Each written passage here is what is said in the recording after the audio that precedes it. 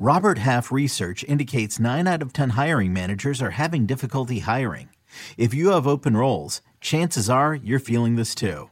That's why you need Robert Half. Our specialized recruiting professionals engage with our proprietary AI to connect businesses of all sizes with highly skilled talent in finance and accounting, technology, marketing and creative, legal, and administrative and customer support. At Robert Half, we know talent. Visit roberthalf.com today.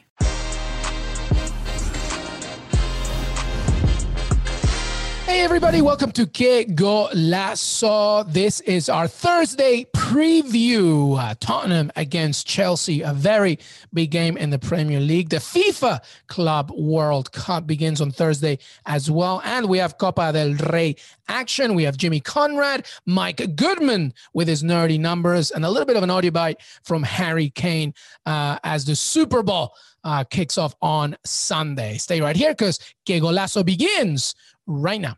Hey everybody, welcome to Que Golazo on this Wednesday, but we are doing our Thursday preview. Jimmy Conrad in the house. Jimmy, what's up, man? What's up? How's it going? I'm excited to be here as always, and I hope everybody that's listening and or watching is doing well themselves. Beautiful. Beautifully said. Good to have you here, brother, as always. We have Mike Goodman a little later on, but this is all about Thursday preview. Of course, we'll be talking Tottenham against Chelsea, a big game in London, a big game in the Premier League. We have other matches as well, but of course we begin, Jimmy, with the latest news, and we wanted to do something fun today. The Super Bowl is this Sunday, of course. Tampa Bay Buccaneers against the Kansas City Chiefs. Another Super Bowl for Mr. Tom Brady. But we're not going to get into that too much today, maybe a little bit more in our weekend preview. Today, actually, we wanted to talk about Harry Kane. Tottenham's Harry Kane, who will be unavailable still for this game against Chelsea. Jimmy, Harry Kane went on NFL UK and he talked to Houston Texan J.J. Watt, because J.J. Watt's a big, obviously we know through his wife as well, but we know obviously that he's a big soccer fan, and he talked to Harry Kane, who's a big NFL fan, and he talked about, possibly reigniting his hopes of one day becoming an NFL kicker. Listen to this. I know that you've dabbled with discussions about the possibility of furthering your career after your soccer career into possibly football in the NFL. Have you taken any further steps into working on field goals? Have you kicked any? Where we stand? Yeah, no, we're still early stages. Obviously, I get asked this question a lot because I love the game so much, and I mentioned, of course, it'd be great to explore that opportunity one day, but I'm still early. I'm still thinking about soccer first, but I'm not. I know it'll take a lot of hard work, a lot of dedication to go out and do it. I know it'll be a lot of training, a lot of practicing.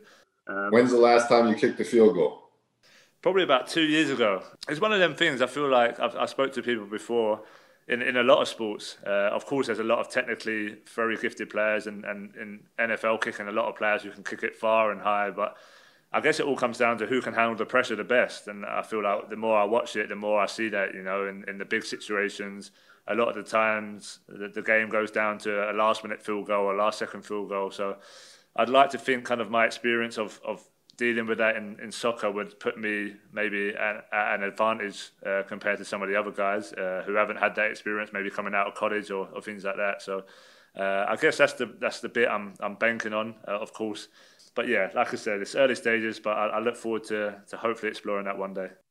All right, that was Harry Kane. Jimmy, can you imagine Harry Kane in the NFL? How cool would that be? It would be pretty cool, and I think it'd be a great story to tell and sell, I'm sure, from an NFL perspective. I harken back, though, to Tony Meola, who played in 2 World Cups for us back in the day. Goalkeeper, fantastic technique, could hit a ball as clean as any goalkeeper I'd ever seen. He went and did kickoffs and field goals for the New York Jets, and it didn't go well. And for me, having seen what Tony Meola could do on the field, and obviously I've gotten to see Harry Kane play in person and on TV, it's a different type of technique. You're swinging a little bit different, and the consistency has to be there. So even though I think he has high hopes, and even though I think he can do it, we've seen Carly Lloyd on the U.S. women's national team banging a couple 50-yarders on cameras. I just don't know if it's the same. He talks about the pressure, and I listened to that, and I've also, seen some of the articles around it as well. He talks about being able to handle the pressure, and that's where he thinks he'd have a big advantage. But man, if he's not hitting consistently and you miss a couple field goals in a row, that pressure changes immensely because now you're in your own head. So yeah, he can talk about and lean on all of his Premier League and national team experience, but it's a whole different beast when you're the most lonely guy out on the field if you've missed a few field goals and now you have one to win it and maybe you miss it again. Did you ever think of doing it?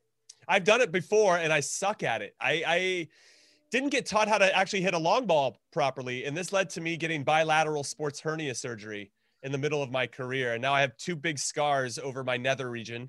Am I allowed to say nether region? Yeah, absolutely. Okay. We've heard worse. That's true. Probably heard worse. I got 2 big scars over that. It's like I gave a C-section baby. And, wow.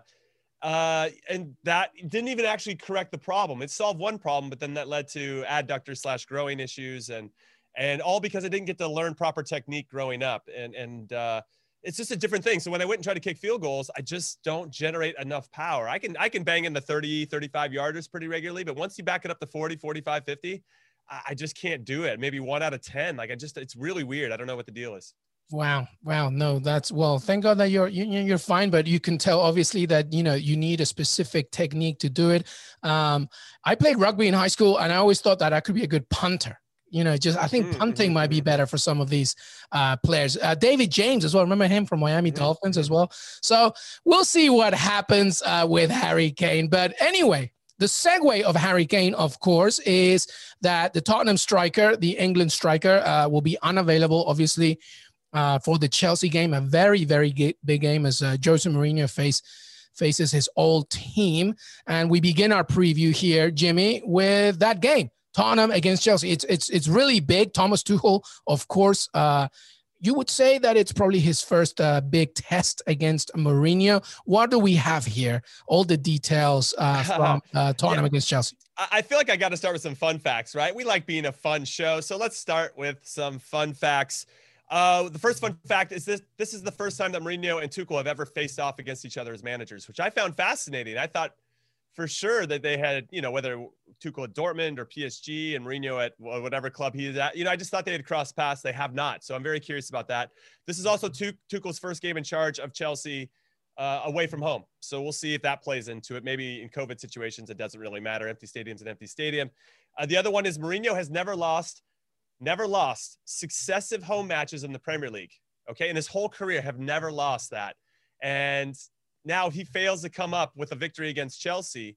That'll be it. That'll be making history in some ways. So this could be also, if he doesn't get a win against them, because he hasn't beat Chelsea in his last 6 attempts, it can match his longest ever winless run against an opponent, which was 7 versus Barcelona between April 2011 and January 2012. But how is he going to do that, Luis, is the big thing without Harry Kane, because they just don't look the same without him in the team. I feel like for the first time, their defense looks a little vulnerable. I was pretty surprised with his lineup choices against Liverpool when they lost 3-1. Joe Rodon, or however you say it, in the back, very young and inexperienced. And I think to give a contrast to what Tuchel is doing with Chelsea now that he's taken over, you look at his back 3 for Chelsea. It's Azpilicueta, it's Thiago Silva, and it's Antonio Rudiger, who are all on the wrong side of 30. I think he takes a great deal of pride when he picks his team to make sure he's got experience in the back. And when I looked at that from a contrast now back to Spurs, Joe Rodon isn't that guy. And against Liverpool, he left Toby Alderweireld on the bench. And you got to have your most experienced guys that know how to win games, right? They understand the mastery of the cheating sounds wrong, but like how to gain advantages, how to win ultimately, right? How are you going to win this game? What are you going to do? Are you going to lay your body out there and then hold other people accountable? That's what experience does and provides. And when you risk putting out, especially a young center back in a big game against players like Mo Salah and Sadio Mane, you make some mistakes, which is what we saw from him in particular, Joe Rodon, and then they lose the game. And now they're a little bit down on themselves. That guy has to, if he starts and it looks like it's going to be him, Dyer, and Alderweireld, he has to be lights out, right? So given these fun facts that I'm telling you, given kind of these lineup choices, and I think this is still a bit of an unknown who's going to start. And Dembele came off with an injury against Brighton and their 1-0 loss Tottenham on the weekend. Is he going to play in this one? I think they need him. Is Carlos Vinicius going to show up and kind of have his Europa League form in this game? They need him to hold up the ball so that Heung-min Son and Labella can be involved going forward. I don't know who Chelsea's going to roll out. So it kind of impacts and influences my odd choices, but I kind of wanted to get your thoughts. Luis, just about team selection and Mourinho in general, because I don't see him losing this game. I think he's going to do everything he can, which makes me think this is going to be a 0-0. I want all 90 minutes of my life back, bore fest. But I'm hopeful that you are going to come in with some great energy and enthusiasm about how you think this is going to be a 3-2 like historic game.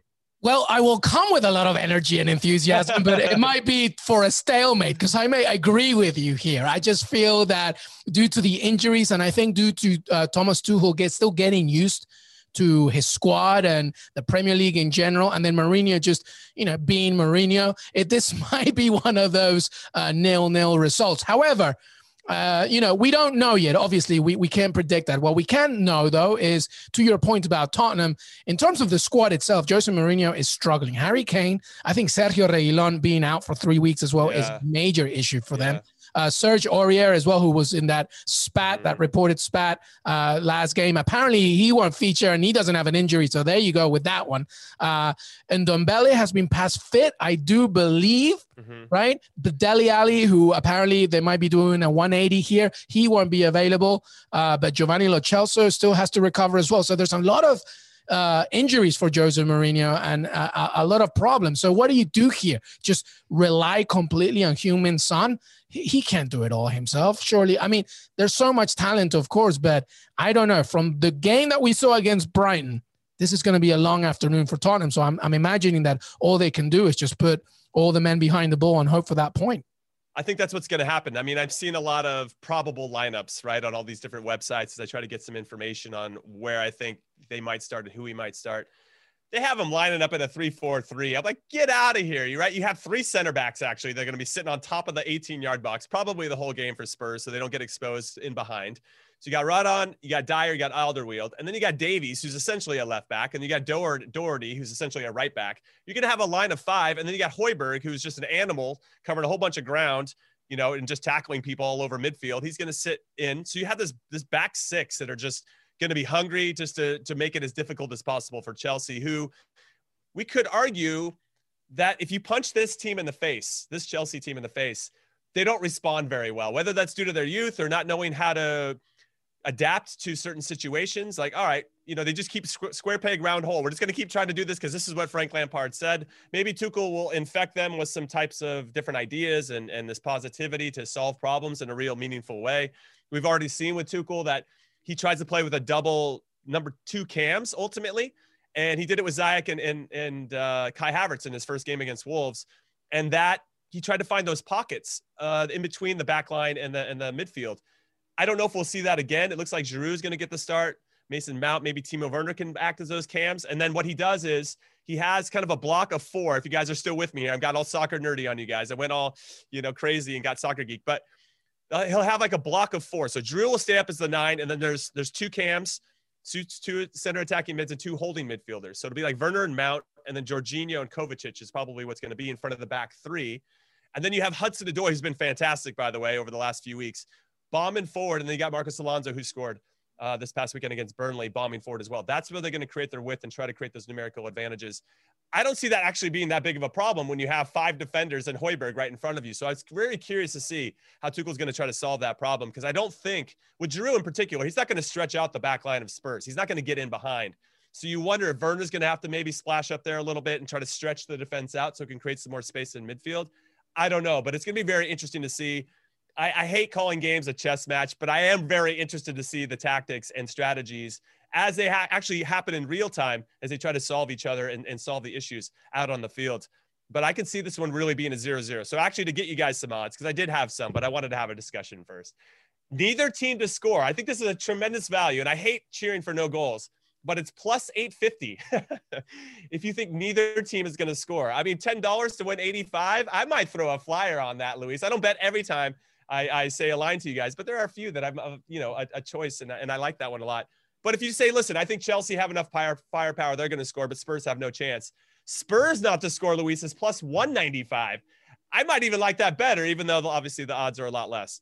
William Hill has a 1-1 as the favorite exact scoreline at plus 500. So I don't know. This one feels a little bit tricky for all the things we've been discussing. But if you want Christian Pulisic, if you're like, listen, I'm American, I want to see my Americans do well, him to score anytime, plus 225. I don't know if he's going to start, But when he didn't start this past weekend against Burnley, he came on and made a significant difference, gave an assist to Marcus Alonso. So maybe that's been enough to earn a start there. And obviously he has a previous relationship with Tuchel at Borussia Dortmund. So I don't know. That's kind of where I'm seeing it. I feel like there's a draw here, and plus 235 for the draw is the scoreline overall, or the betting line overall. Well, you gave us so many. I did. What am gifts. I doing? I'm talking in circles, Luis. It's beautiful. I love it. And actually, you gave us a great segue, because before Jimmy and I continue, we wanted to give you a little dose of Mike Goodman and his nerdy numbers, because he's going to break down a lot of what Jimmy just talked about, which is how Tuchel operates. And so this one, Mike's nerdy numbers, coming to you right now, where he'll break down the German manager and his tactics as he begins life with Chelsea. Check it out. Hey, everybody. Welcome back to Que Golazo. A quick pivot here with Mike Goodman. Mike, how are you, bud? I'm doing well. Thanks for having me back. Of course, man. Of course. Always welcome. And as I mentioned before the quick pivot, talking to Jimmy, of course, about the big one, Chelsea, Tottenham. And Mike, you are here because I think it's important for Chelsea fans specifically to know the Thomas Tuchel kind of managerial system and what they can expect, I guess. Because I really feel, Mike, that Thomas Tuchel, in many ways, is sort of misrepresented or misunderstood in many ways. And I think especially now that he makes his debut in the Premier League, it will be great for you to tell us a little bit about his system and what we can expect. So Tuchel's, his career, right, it goes from Mainz to Borussia Dortmund to PSG and now to Chelsea. And what you can see it when you watch those teams with your eyes. Well, not yet with Chelsea, but you will be able to in a couple of months, I am sure. Or if you look in the numbers, what you can see is there's this really distinctive through line to how he manages his teams. And that is that he wants to use possession and have the ball to create really good shots. And that seems basic, but it's much more rare than you would think.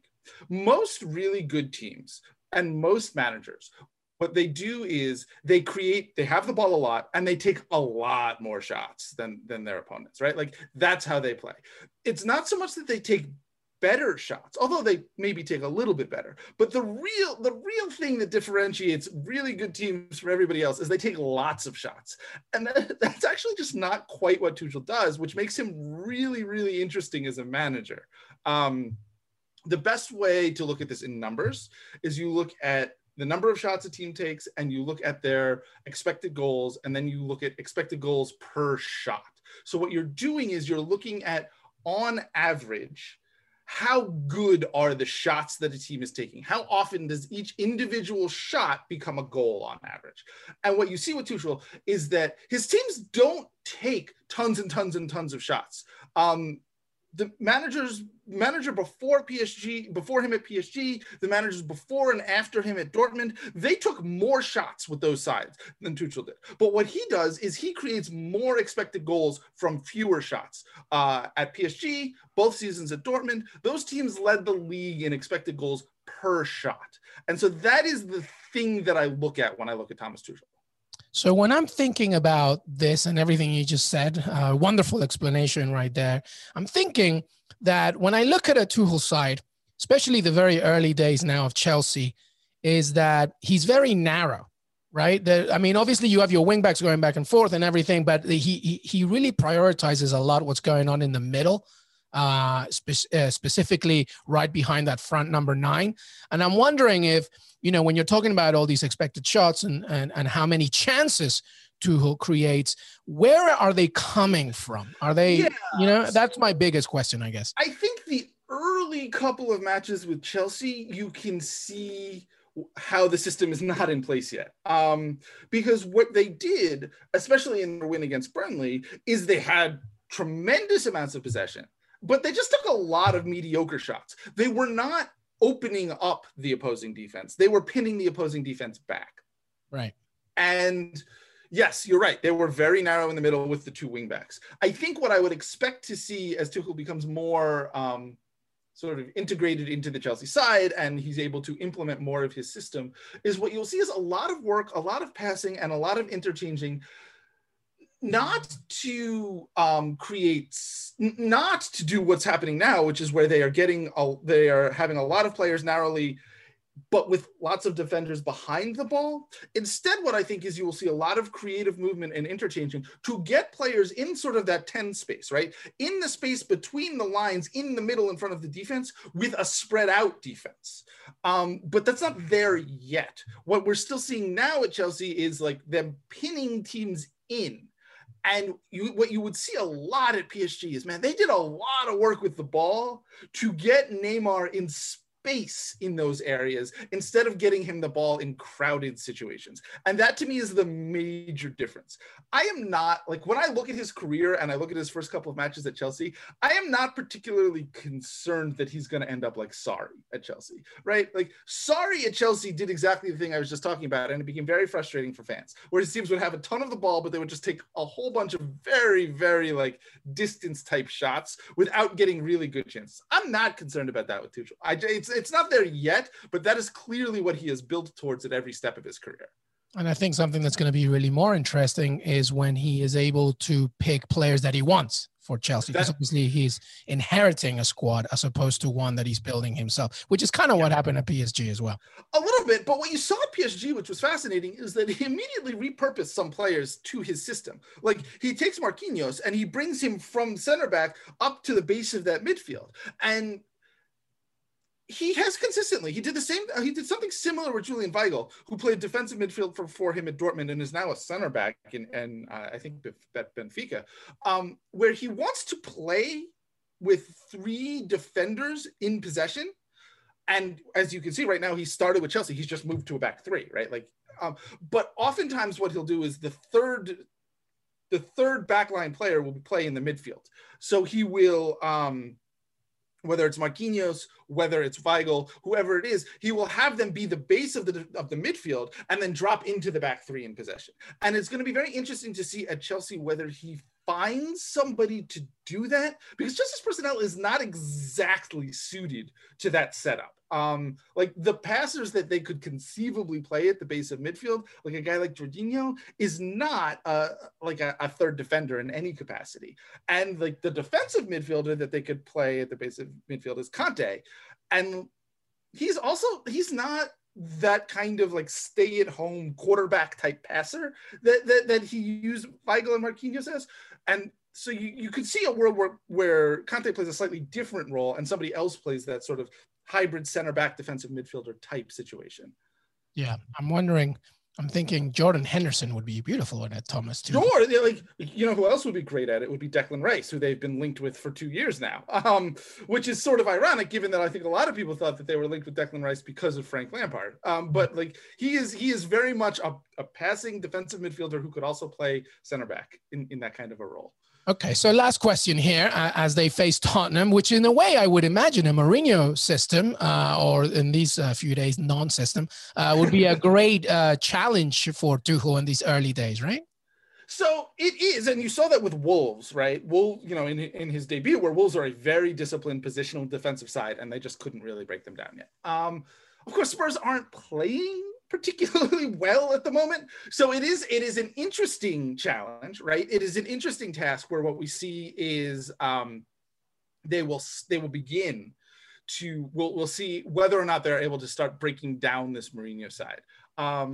Mourinho, as a defensive manager, really does like to blow up the opposition midfield. He likes to keep, he'll sit deep, he'll defend, he'll let teams have the ball, but he doesn't like to let them get into positions to create good stuff. So his midfielders will contest the middle of the field. And that to me is the interesting question about Tuchel going forward is, will his teams be able to have the kind of possession he needs to build these attacks to create these great shots? Or will defensive managers like Mourinho in the Premier League be able to blow up midfield to the extent that his teams can't create? And I think this is like a very early example of that kind of test for him. All right, final question. Let's see. I'm going to put you in the hot seat here, Mike. Where are they ending at the end of the season, do you think? Oh boy, that is a tough question. They are a long way from fourth, even though they have probably the top 3 or 4 talent in the Premier League, and there are a lot of teams ahead of them. I'm going to say fifth. I think they're gonna make a good run, but I don't think they quite get there. I love it. I love it. Mike Goodman, thank you so much. Once again, Mike's nerdy numbers, and he will be back very soon as well, of course, as the Champions League Europa returns. Mike, thanks so much, buddy. Thanks, Luis. I'll talk to you.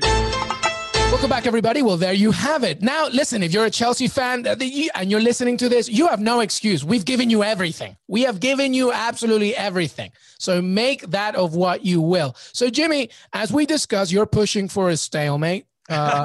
Reluctantly. So am I, to be honest. I just think that it's two forces, one who's still trying to figure themselves out, and the other one who knows very well who they are with very limited firepower. And I just think that will just, outnumber each other to a 0-0. Let's hope we're wrong. Let's hope we get a lot of goals here, but you never know. If there was one player, Jimmy Conrad, from either side, I know that you mentioned Pulisic, but if there's anybody else from either side, Chelsea and Tottenham, that you think could maybe be the spark, perhaps somebody that we don't even think about that much, who would that be? And let's begin with Chelsea. Who from this Chelsea squad could provide that little bit extra to get those 3 points? I think Callum Hudson-Odoi for sure. I think his matchup against Davies and Rodon is something he can exploit, he can take advantage of. And then, of course, when you have some experience behind you, like Azpilicueta, I just think it sets up a lot of good situations for him to have success. And I think he's got a lot of confidence right now. So, yeah, we always talk about, more often than not, we talk about Pulisic as we should, and Werner and Havertz and Mount and all these other guys. But I think Hudson-Odoi could be the one that ends up proving to be the biggest difference. And so that would be my pick for Chelsea. How about you? For Chelsea, I think that I would, to me, one of the things that you said that really stuck with me and I still think about is the fact that, well, that you suggested at the very least, is that, under Tuchel, Chelsea likes to find these pockets, right? These spaces, but most often they're not. They're all like central. There's not much width, unless you're wingbacks, like you said, Callum Hudson-Odoi. If they're isolated, obviously, but the overwhelming amount of threat really comes from the middle. And it's not that obvious, but I think this is a perfect opportunity for somebody like Timo Werner to really just finally put something, a stamp on it once again and reclaim that star power. Maybe Giroud takes enough threat away from that and gives him the opportunity, especially outside the box, just entering inside the box. So to me, it's going to be Timo Werner. But I think Callum Hudson-Odoi is just as effective. I like it. I'm curious about Werner just because I don't know where he's going to set up shop. How close is he going to be to Giroud, or is he going to drop in a little bit deeper next to Mount? I mean, he's the one that's going to be a little bit closer to goal than Mount, I would say. But where is he setting up shop? Is he going to be asked to stretch the defense a little bit? That's what I'm curious about, because if he does that, Giroud is excellent at holding the ball up and allows the team to transition, and he's always looking to combine, which I love about Giroud. And I think that's what Arsenal missed for some time, even though Lacazette seems to be picking it up. But we won't get into that conversation. Let's talk about Spurs, right? You want to ask me about Spurs? Yeah, give me one player from there. Obviously, Heung-min Son would be, a no-brainer. But is there anybody else you think that could, unlock something here for Jose Mourinho? Well, it has to be Carlos Vinicius up top. He's shown himself to be a very good player in the Europa League. Obviously, the opponents there are a little less dangerous than who he's going to be facing today. And you got experienced defenders in the Chelsea back line with Azpilicueta, Silva, and Rudiger. He has to hold the ball up, I think, for Tottenham to really transition in a meaningful way, to allow Heung-min Son to make those darting runs in behind, right? That's what Harry Kane and him have done so well, is that Harry Kane will kind of pull out wide. Heung-min Son will run through that gap that's now been exposed because a defender's chasing Harry Kane wide. Harry Kane says, thank you very much, takes one or two touches, plays that ball through, and Heung-min Son is gone. Vinicius isn't as mobile as Harry Kane. He's not looking at the game in the same way. He's got to stay in between the two center backs. Even though they're playing a back three, he's got to find those pockets, but he has to hold the ball up. Otherwise, Spurs are going to have a really long day at the office. And if he doesn't, then I don't expect them to score any goals unless it's maybe off a set piece, which is possible with those guys. He would be the key guy. If Spurs go on and win, I think we'll be talking about it's because Vinicius showed up and had a good game. Yeah. Yeah. The only one that I would just add is Gareth Bale, man. Come on. But the thing is, wait, he still plays? I know. You sure about that? I know. But the only reason why I say, I'm not saying it's going to happen, but I'm saying, like, if you brought him for a reason, and if you as Gareth Bale clearly think that you still have a lot to offer, this is a perfect opportunity for you to show it, because right now, nothing, right? And there's no excuses anymore. You're fit. You're able to play. You're able to provide something. You know what you've been given. You know what you've done in the past. Now it's your opportunity to at least show something. And they need him a lot tomorrow, especially because Harry Kane's not there. But we'll see what happens. All right. When we come back, we'll take a break. When we come back, the rest of what's going on Thursday, including FIFA's Club World Cup. Stay right here. Survivor 46 is here, and so is On Fire, the only official Survivor podcast, and we have a twist this season. The winner of Survivor 45, Dee Valladares, will be joining us every week. We're going behind the scenes of the biggest moments, the how and the why things happen, and the strategy and analysis you can only get from someone like me, a Survivor winner. Listen to On Fire, the official Survivor podcast, wherever you get your podcast. What if I told you imaginary friends are real? This is just so exciting. This Friday, get ready for the movie event with the greatest cast you've ever imagined. Showtime. Ryan Reynolds, John Krasinski, Kaylee Fleming, Fiona Shaw, Phoebe Waller-Bridge, Louis Gossett Jr., Matt Damon, Emily Blunt, George Clooney, Maya Rudolph, Bradley Cooper, Sebastian Maniscalco, Jon Stewart, Sam Rockwell, Awkwafina, Keegan-Michael Key, and Steve Carell. I need to throw up or I need a snack. It's one of the two. Gross. If rated PG. Parental guidance suggested. Written and directed by John Krasinski. Welcome back, everybody, to Que Golazo. You heard Mike Goodman earlier. You heard Harry Kane earlier. You still have Jimmy Conrad here. Jimmy, rest of Europe. What else is going on in Europe? Something in Spain, I believe. Of course, there's always kept competitions going on somewhere around the world, but let's go to Copa del Rey in Spain. Real Betis is taking on Athletic Club de Bilbao. What's interesting about this one was that Real Betis, who are managed by Manuel Pellegrini, who used to manage Man City and West Ham, they are unbeaten since the turn of the year. Okay, so Los Verdiblancos have won 6 and drawn 2 of their last 8 matches across all competitions. And they secured a third consecutive home win over Osasuna this past weekend. Borja Iglesias scored the winner late in that one.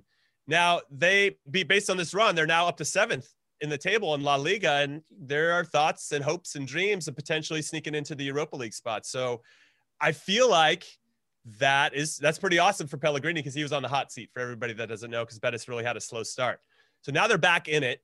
They have to balance this. And like every club, and I think we've talked about this yesterday with the Copa del Rey, everybody's seen Real Madrid's out, Atletico Madrid is out, Barcelona's still maybe not playing as well. They're still getting results, but maybe not playing as well as you would expect when you think of the name Barcelona. So this is a good opportunity for a lot of these clubs. Like, hey, we might have a chance of winning the Copa del Rey. What's interesting is what lineup he throws out, Pellegrini, because they play Barcelona on the weekend. So now, because of this good form in the league, he has to figure out, that's going to be the trick, right? That's why they get paid the big bucks. Can you put out the right lineup for this? Now he's taking on an Athletic that have been somewhat reborn, having a renaissance under Marcelino. They won the Spanish Super Cup. They lost to Barcelona this past weekend 2-1, who got their revenge. Messi in particular got his revenge with a sick free kick after getting a red card against them in the Spanish Super Cup final. However, Athletic beat them 4-0 earlier, Luis, in the season. I think Betis is still going to be up against it. I think, as I mentioned, Athletic have been a little bit reborn. They seem excited to be out there and playing. They have Valencia on the weekend, so Valencia are not the same Valencia of years past. So I think they can maybe throw out a little bit more of a stronger lineup here, whereas Betis might have to figure out that balance. I don't know. I mean, Betis is going off at plus 188 to win outright. I kind of like Athletic to win and both teams to score plus 480. I don't know, for whatever reason, I have real strong 2-1 vibes here to Athletic. And I just think they're going to do enough to get by, and Betis will suffer their first loss since the beginning of 2021. This is a really tricky one. It's so tricky. Because, tricky. As you mentioned, Pellegrini finds himself in a quandary here. As you know, 7th in La Liga. They win against Barcelona, which is a big ask, of course. And other things go their way. They'll go 6th because they'll go above Real Sociedad, which is kind of crazy, right? But then, to your point, but what do you do here? Should you just go all out? Because, you're deep run in the cup. And you look at Real Betis' squad, and it's tremendous. Yeah. I mean, Joaquin is still around. I love it. Right? 39-year-old, still doing his thing. Guardado still there. Fekir, of course. You mentioned Borja. I mean, this is a very, very good squad. It's just about what do you do? What do you prioritize? So it's very difficult. I like the 2-1 for Athletic Bilbao. I think they won a little bit of redemption, especially after losing against Barcelona, and they equally want to have a deep run as well. And they beat Barcelona in the cup to go far. Not in this cup, but in the other tournament in the one of final. So this will be an interesting one. I'm gonna go. I'll go with Betis. I interviewed Joaquin a few years ago. He's just so great, and he's meant to be the jokester of La Liga, and he's so funny. So I respect that. I respect it. This one is tricky. It's very similar to Spurs Chelsea. Like, you could, even in your heart and your mind, you could make a strong narrative for either side to get a result in a particular way. But I like both teams to score. I think Betis is in good form. I think they have some belief in themselves. I just think with Athletic getting past Real Madrid, getting past Barcelona in that competition, now it's another kind of one-off competition. They have some confidence in a different type of way. Yes, they lost to Barcelona on the weekend, but they've been going against some of the big teams, and really cutting their teeth and trying to go up against it while having a new manager take over. And they've obviously winning that trophy should give them a ton of confidence to try to win another, knowing that this is a good opportunity to do it. I just think Athletic's going to have a little bit more than Betis to make those key plays. But I guess we're going to have to wait and see. Now, you listen to Jimmy, everybody. Just he's done more homework in this one. Let's go. Let's go with Bilbao. All right, listen, to wrap things up, everybody, by the way, Jimmy, the FIFA Club World Cup is back. Love it. You have a lot of teams that a lot of you may have never heard of, but, it's a good opportunity to see them. And, of course, Bayern Munich, Palmeiras, and, of course, Tigres from Liga MX. What do we have on Thursday? Well, so first up, we have Tigres taking on Ulsan Hyundai from South Korea. I'm bummed still. Tigres came back from a 1-goal deficit to beat LAFC with 20 minutes left to get this. We're still waiting for an MLS team to could have been LAFC. I could have been, and I'm gutted that it's not. Tigres, though, obviously tremendous team from Mexico. Unfortunately, they've only collected 7 wins from their last 17 outings, and they're winless in their last 3. Their top player, Andre Pierre Gignac, has been hurt. He should be, I don't think he'll start this one, but I think he'll come off the bench. They have a little bit more. And then with Ulsan, they won the AFC Champions League, the Asian Champions League in December, and haven't played since, Luis. So I think, I don't know, I could call it a little rusty. I don't know what's happening there. I like Tigres. Yeah, a little rusty. They did win 9 times throughout that competition. They have a very good defense. So I really feel like the storyline is, can Tigres' attack outlast the good stout defending from Ulsan, or can Ulsan somehow figure it out and stop them? Knowing that Andre Pierre Gignac, now probably going to be a super sub in this one, will come on and save the day probably and score the winner. I like a 2-1 score line, maybe even 3-2. I think there's going to be some goals in this one. I just think that's just too big of a rest. Before I give my prediction, though, do you agree with me, though, that they finished in December? It's been almost 2 months since the last time they played a meaningful game. Especially against a good opponent. They probably have to remember what the rules are again. I don't know. It's just like, it's just been so long. No, it's been so long. Regardless of the recent not so great form from Tigres, you can't replicate action. And if you haven't played for that long, I think it's going to hurt you. So, okay, we're on the same page. So I like Tigres to win because, they haven't been in good form. I'll give Ulsan a chance to score. So I like both teams to score and Tigres to win, plus 230. That's nice. Relatively safe in my mind. Yeah, that's good. And I think Tigres' quality will end up shining through. If Ulsan came back, somehow figured it out, we're like ready to go after 2 months, I'll be impressed. But you never know. So that's one of them. And the other game, the quarterfinal, is Al Duhail. Hopefully I'm saying that right, from Qatar. And they qualified for this by being the Qatari champion, because that's where this tournament is being hosted. And they're taking on Al Ahly, who won the CAF Champions League from Egypt. And Al Ahly is pretty good. This is the 5th time they've been in this competition. The Qatari club has not ever played in this before. And even though they're playing at home, I just don't see how it's going to happen. I just, I don't know. Also Al Ahly won a treble recently too. They're like the Bayern Munich of Africa. So it's, it's a stronger league, right? It's a stronger league. It's a stronger competition. And all the Qataris had to do was win their league. They didn't have to win like a Champions League to get there. So I just think that quality will shine through. I'm kind of super heavy on Al Ahly, but so are the lines ultimately. So I don't know how you think that's going to play out, but what's your prediction on that one? Well, I mean, I don't want all the listeners to think that I'm an expert in Qatari football or Egyptian football. What are you talking about? But I will. Yeah, it's in my bonus of my CBS contract. You need to be good at Egyptian football. But I will tell you this, though. There's something to be said about playing in a stronger league than another one. And as you mentioned, the fact that Al Duhail only had to do is win their league probably doesn't say enough to understand the kind of opponent they're about to face, with their treble winning Al Ali. So I think I'm going to go with Ali.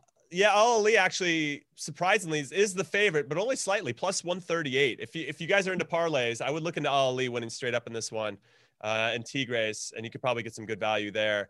And then from there, obviously, we got Palmeiras, who just won the Copa Libertadores, and Bayern Munich waiting for them in the semis. And those should be good games. I would really like to see Tigres in particular win so they could face either one of those two. And that would be a cracking affair. So again, I'm disappointed LAFC didn't get there and MLS team didn't get there, but we have something to work for, right? We're always trying to chip away and earn that respect. Absolutely. Tigres Bayern Munich final. Can you imagine how cool? That'd be hot. But Palmeiras plays on Sunday and Bayern Munich waits until Monday. And then the final, everybody, is on Thursday next week. Thursday 11, I believe, at 1 p.m. Eastern. So that should be something to look forward to. All right, that's it. That's our Thursday show. Jimmy, any final thoughts? Anything else you would like to discuss?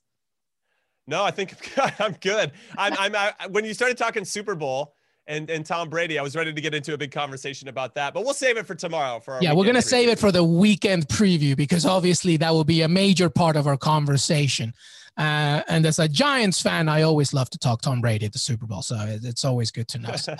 Jimmy Conrad, thank you so much, brother. Thanks, Luis. Hey, everybody. I want to thank Jimmy Conrad, Mike Goodman for joining me today. Don't forget to follow us on Twitter, Que Golazo Pod. Listen to us on Apple Podcasts, on Spotify and Stitcher. Please leave a rating and review wherever you can. It really helps us to grow the show. Have a great rest of your week.